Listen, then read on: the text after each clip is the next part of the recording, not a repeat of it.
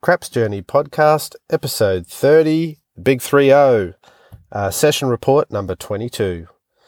Back at my stomping ground at Treasury Brisbane Casino at the craps table with a $300 buy-in, half table on the right-hand side. Got myself at stick right 1. 2 to 4 players today, 2 at the start, 4 came along later, using the 3V equivalent set as usual. From the outset, this was a session like I have never had before. Walked into the casino, following my nose to the craps table on the second floor, turned the final corner, and my heart sank. The craps table was gone. 2 Caribbean stud tables were in its place. I thought, what the bleep is going on here? I couldn't believe it. I looked around, couldn't see any side of it. I asked a dealer who I know from dealing craps, who was on the roulette table, and they had no one on it. They didn't know. So I walked around until I found another dealer that worked on the craps table, and he pointed me to a hole in the wall off the main gaming floor, and told me they had just 3 days earlier moved the table into a small side room, like a craps pit that someone might have at home. And I don't know if this is its last position before being dumped from the floor altogether, but I guess I took it as a step in the right direction, as it's less noisy, has a nice homely feel about it. But the downside is that it's not visible at all from the main gaming floor, which is it was in prime position before, and it got a lot of foot traffic, and a lot of newbies came just because it was there and visible, and it was exposed, and I guess they felt safe in the fact that they could just leave and go anywhere they wanted, weren't in a small room. Now, being in this room there, no one knows it's there. There's no real signs for it. So I don't know. Downside is I don't think it's going to get any more it's not going to attract attention, which means even less players, which means even more likely they're going to shut it down. So I don't know. It's crazy. But now I just have to work harder when I'm there to try and get newbies onto the table. Anyway, so walked up. The table had no drop box, hadn't been set up yet. So my small lunchtime 1 hour window was dwindling rapidly. They said to come back in an hour. Well, that's not going to help me. So I thought, what the hell? And went to play some mini baccarat. So I won $17.50 at that. Cashed out there and went and had some lunch and then went back to work. I just couldn't help myself though. I had to try out the new location, the new craps table location.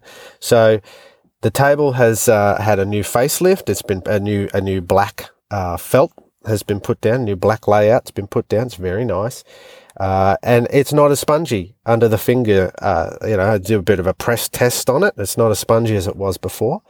So, I thought, this is really good. I took an early mark from work and gave myself an extra hour to have a game of craps. The dealers seemed much happier with the new location, as did the players who were there, the regulars, including myself. It definitely is nice to have a pit, a nice area just for it. I did the old one hit can't miss play, $10 don't pass with a $6 6 and 8 place bet on everybody else. And I was really itching to get started on my own game with my trusty little notebook and my small casino grade little pencil ready to go. It was on. Not. I promised myself I would try Heavy's $66 inside play, and I mentioned to a craps player, a new YouTuber called Mark, just search for full press craps, that I would work my place bets on the come out. So with all my variables turned upside down already, I couldn't include the $66 inside working on the come out play. I'll save that for a future session. But long story short, I couldn't get anything going today. It was so embarrassing. Nothing past 6 rolls. I've got a photo of my little notepad with my rolls in it and what I bet on it. If you go to crapsjourney.com/030 and hit enter, that'll take you to the page with the picture and my rolls listed out there. but I won't go into them on the podcast. But I'm still going through the session, revisiting my throws and what I could do differently for next week, and that's the benefit of it.